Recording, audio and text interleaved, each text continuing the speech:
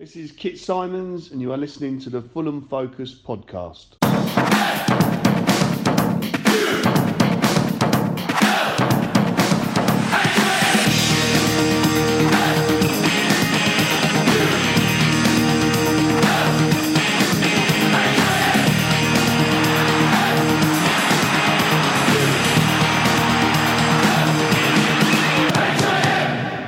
Fulham. Hello, welcome to the Fulham Focus podcast. My name's Matt Boisclair, and Fulham eventually comfortably saw off a Neil Harris side under the Cottage lights for the second time this season on Friday night, following up the earlier 4-0 victory over Millwall with a 2-0 win against his current Cardiff City side to guarantee at least a spot in this season's Championship playoffs for Fulham. Mitro's back amongst the goals, and Josh Onomah continued his good current run of form, chipping in with his second goal in 3 games. Joining me to look back at the action, firstly, is a young man who likes a good nutritious feast as much as the next man. It's Will Oakley. Also with us is a man who's breathed summer into Movember with his facial hair, making us all cry. July's got to be fucking joking. It's Bulldog. Fulham. Before we start, as we record on Saturday morning, we are waking up to the very sad news that England legend Jack Charlton has passed away. He formed part of the World Cup winning defence in 1966 alongside our very own George Cohen. And like Cohen, was a one-club man who played 773 times for Leeds United, then went on to have a 23-year spell in football management, which came to an end after 10 years as Republic of Ireland manager. Condolences to all of Jack's family. Jack Charlton, we salute you. So, as per usual, let's have a quick lineup check. Cyrus Christie came back in at right back in place of Odoi. Harry Arter, Harrison Reed and Josh Onomah continued in midfield in Tom Cairney's absence. And of course, the big man Mitro was back to lead the line with our new permanent signing, Anthony Knockaert. No real surprises there, Will?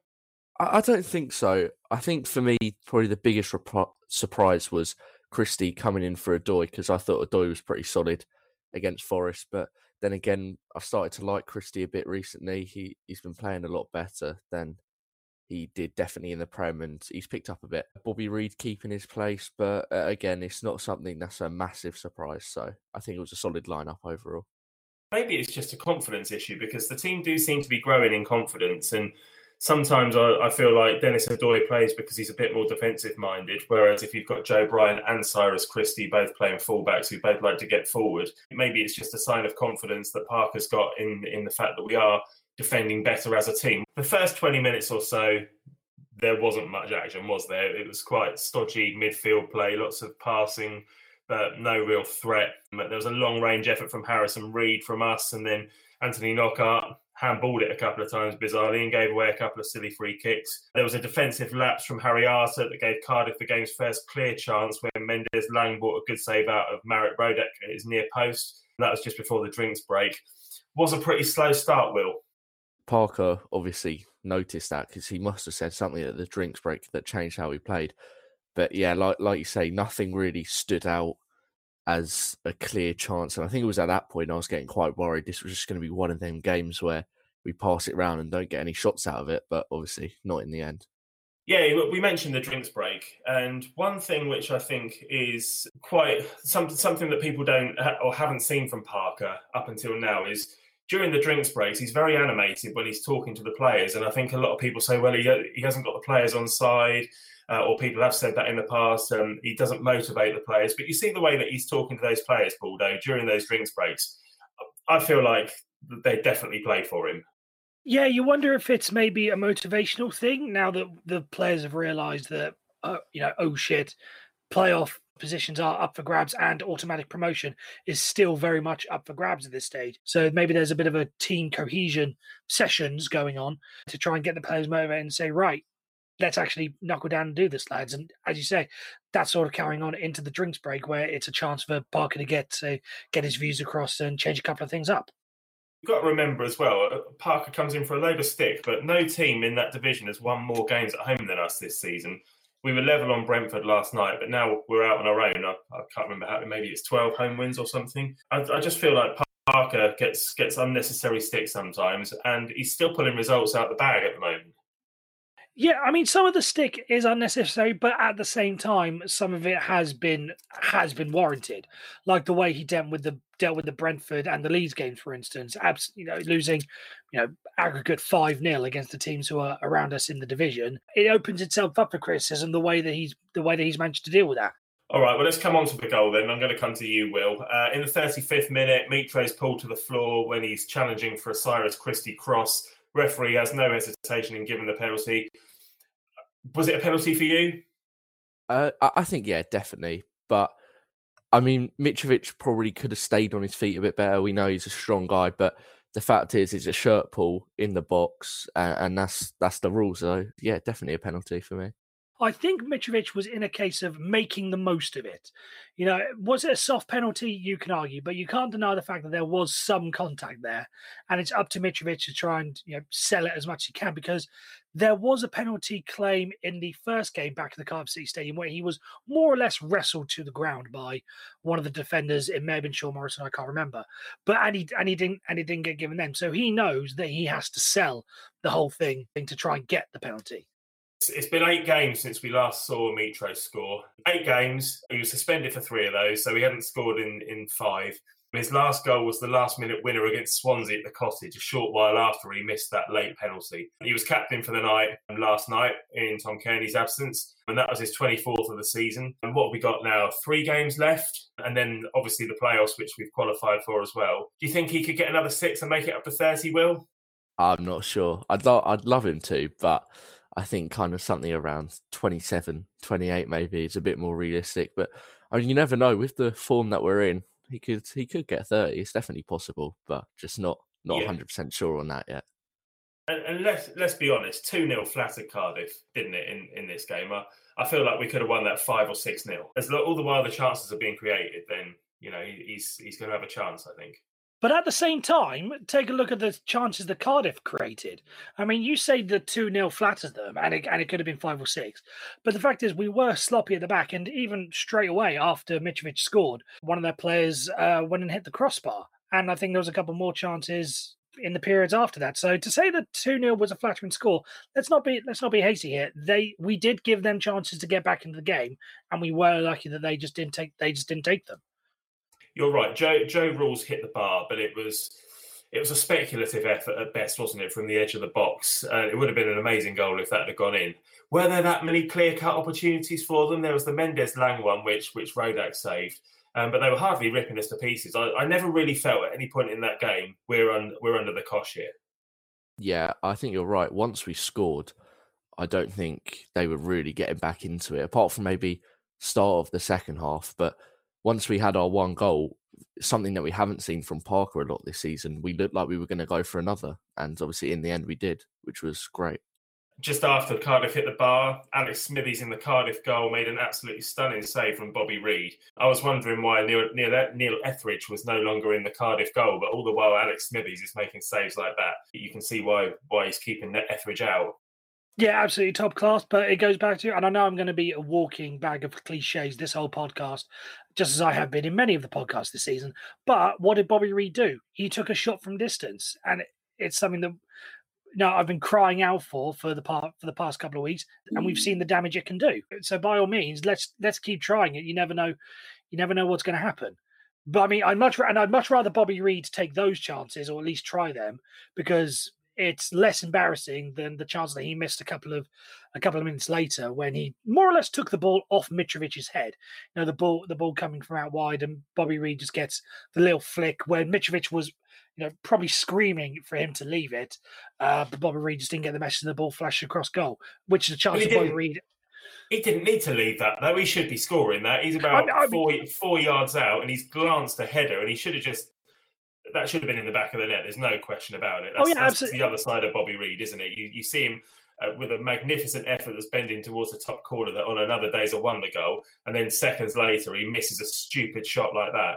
All right, well, it wasn't our best half of football in the first half, but on another day we could have been 3-0 up. But let's come on to the second half then. Just before the hour, Baldo, was Michael Hector a tad fortunate not to get sent off for his tussle with Callum Patterson just outside our box? Yeah, I think in a VAR world, that definitely gets the Eddie Nketiah treatment from midweek. That definitely gets a red card. Yeah, he was very fortunate not to be sent off. But also, I'd quite like to know why Callum Patterson didn't get a booking himself for his for his part in it, because it wasn't quite a one-way thing from Michael Hector. Callum Paterson did absolutely take part in the whole thing. So why he didn't get booked as well is a different matter. But yeah, Michael Hector, very lucky. And the good thing is the fact that the incident's been dealt with. We don't have to have a Mitrovic situation where it's retrospectively 3-game ban, which, given our next 3 games coming up, would have been absolutely crucial.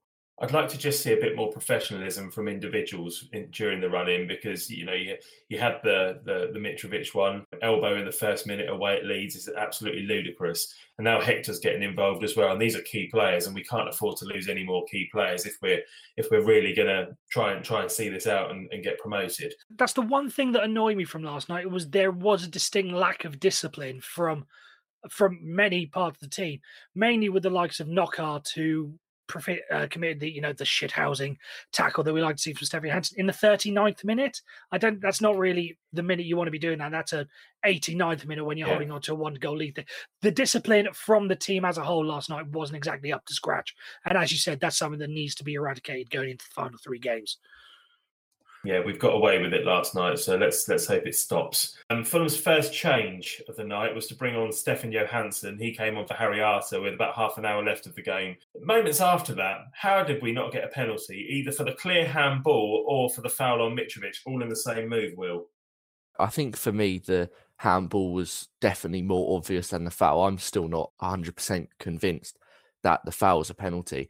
But the handball is blatant, really. His hand's well away from the side of his body, and he's just completely stopped the ball from going across the box.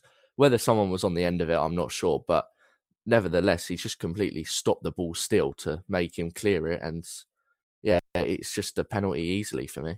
I think we'd have complained a lot more about it, Baldo, if we hadn't made it 2-0 straight away after that. Stefan Johansson did really well to pull the ball back to Josh Onomah, and his finish was superb. What a player Onomah's becoming for us.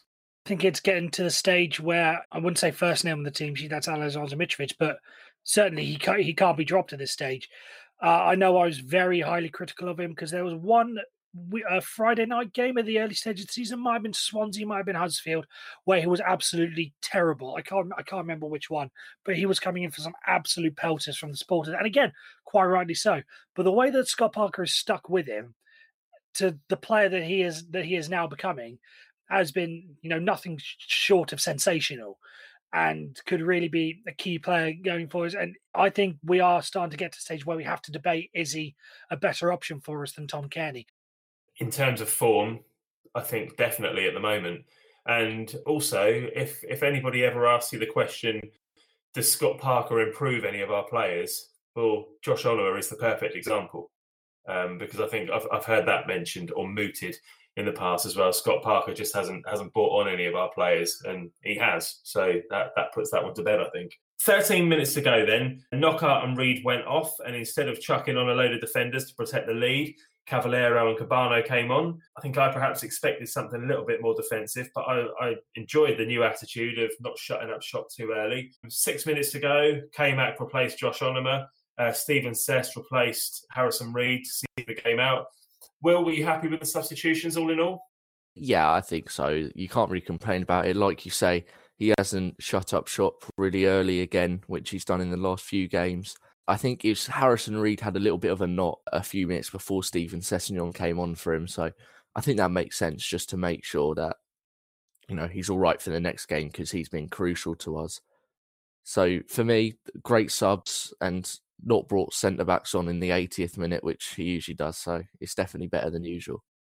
I think Harrison Reid might have a headache this morning. He did get a knee to the head, which was completely accidental when he slipped. But hopefully he'll be all right for West Brom, because he's definitely probably our most important player at the moment. If anything, as the game petered out, it was us who looked more likely to score, I thought. Firstly, Cabano had a free header that he definitely should have done better with, instead of putting it straight at the keeper.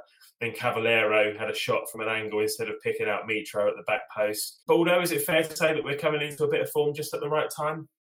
I said earlier that we may still get second. We're probably in for the playoffs. I think realistically, we should be looking at the playoffs at this stage, and look at what we've done in previous seasons. We've hit our form just at the right time when we need to go into the playoffs. So You could argue that we should really have been doing this a little bit earlier. If we'd have done it when we started against Brentford, then we may still be in with a more realistic chance of finishing in the top 2. But yeah, you can't complain. And again, this goes back to what I said earlier about the team motivating themselves, and Scott Parker motivating the team that now's the time to get serious. It's just a shame that we were doing this, at earlier stages in the season.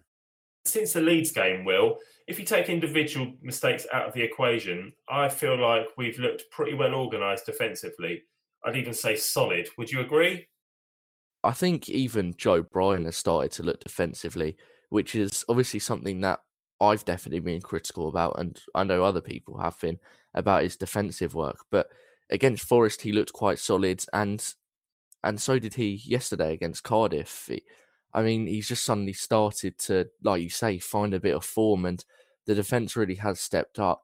Hector, like you said about his discipline, if he can just keep that inside him, then I think he's Prem quality, and I think so is Bryan, really. But it's just about working on what we've already got now until the end of the playoffs. The more of these podcasts you record and the more you criticise players like Joe Bryan, we'll sit here and say, God, he can't defend. He's defensively suspect. He's rubbish. It's like now we're saying Joe Bryan had a really good game defensively. The more you realise that actually it is probably just more to do with form and confidence, and we shouldn't probably be so quick to write players off. But if players are out of form, then they shouldn't be in the team. And this is something that you've got to give Parker credit for again, because he's recognised that Joe Bryan was out of form, dropped him, and now Joe Bryan, you wouldn't drop him again at the moment, would you? Because he looks pretty good. So it's maybe that was just what he needed, just a bit of a kick up the arse. So whatever's happened has seemed to work. Talking about Scott Parker, Baldo, 4 wins on the bounce now. Let's have your Parker rating. I'm going to give him a 10, and for one specific reason. And that's the fact that we changed our game plan up. I have this stat here that I've been begging to get into the podcast, so I'm going to bring it in now. I was looking at the Championship assist to goal scorer charts the other day. Basically, which player has provided the most assists for the other players, so on and so forth. And basically, the most common assist in the Championship has been Joe Bryan to Aleksandar Mitrovic. We've had 6 goals come through that method. Then if you go down the list, we've had 3 goals come from Ivan Cavallero to Mitrovic, and 3 goals from Boubacar Kamara to Aleksandar Mitrovic. What's that saying to you? We like to have the ball down the wing, cross the ball in for Mitrovic to score. And we saw that in abundance last night, whether it be the penalty, whether it be the chance that Bobby Reid took away from him. You can see the fact that we're starting to play to Mitrovic's strength. And I need to give Scott Parker full credit for finally recognising that and going back to the system that has served us so well during the season. So I'm going to give him a 10 for finally waking up to that. And then, of course, perfect all-round team performance, yada, yada, yada, all that stuff. But specifically for that reason. I'm also going to give him a 10. We both gave him a 10 after the Forest game, but it was a very good performance. We looked like we had a good shape. Just generally his decision making throughout the game, I felt was very good as well with the substitutions. Yeah, I was really happy with it, and I can't fault it really. I enjoyed watching this, which I can't say I have too many times this season, but I did enjoy that game. So yeah, 10 for me. What about you, Will?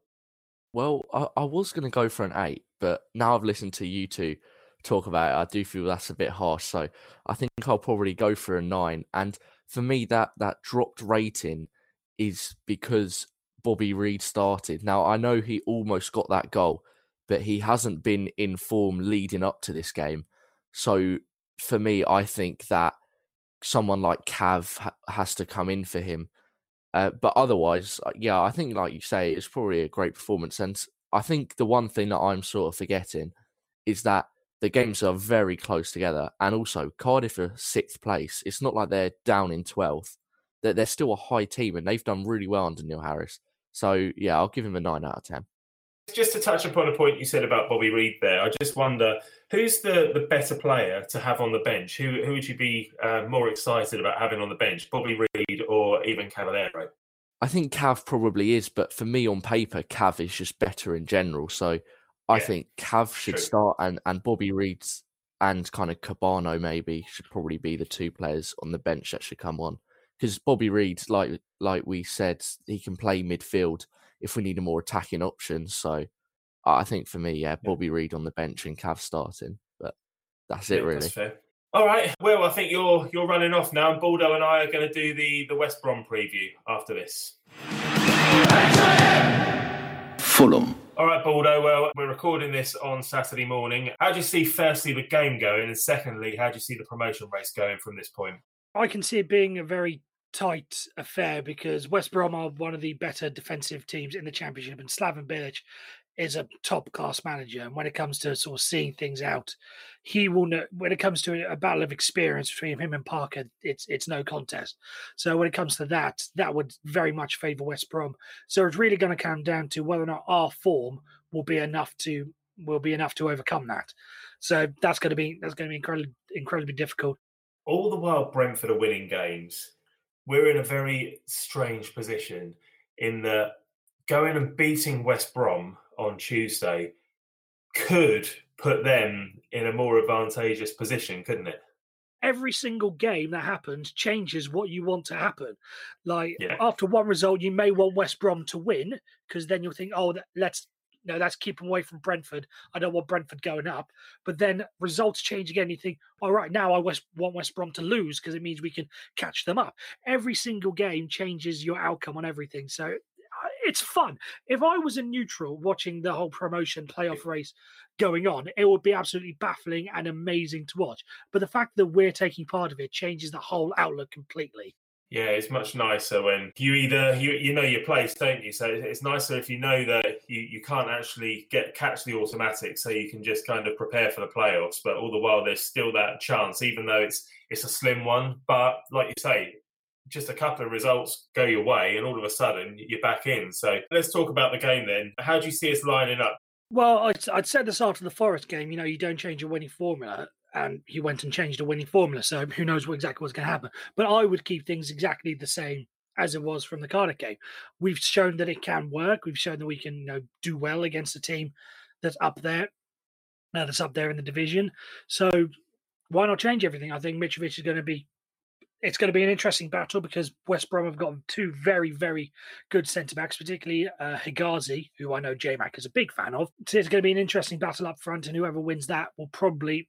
win the game, in my mind. It's such a difficult one to call, and it's you can never second guess Scott Parker anyway. You never know what he's thinking and what he's going to do. I expect there will be changes to the lineup. I think we might see Dennis Odoi come back in at right back, just because he'll be a bit fresher. We tend not to go for two attacking fullbacks when we're away from home.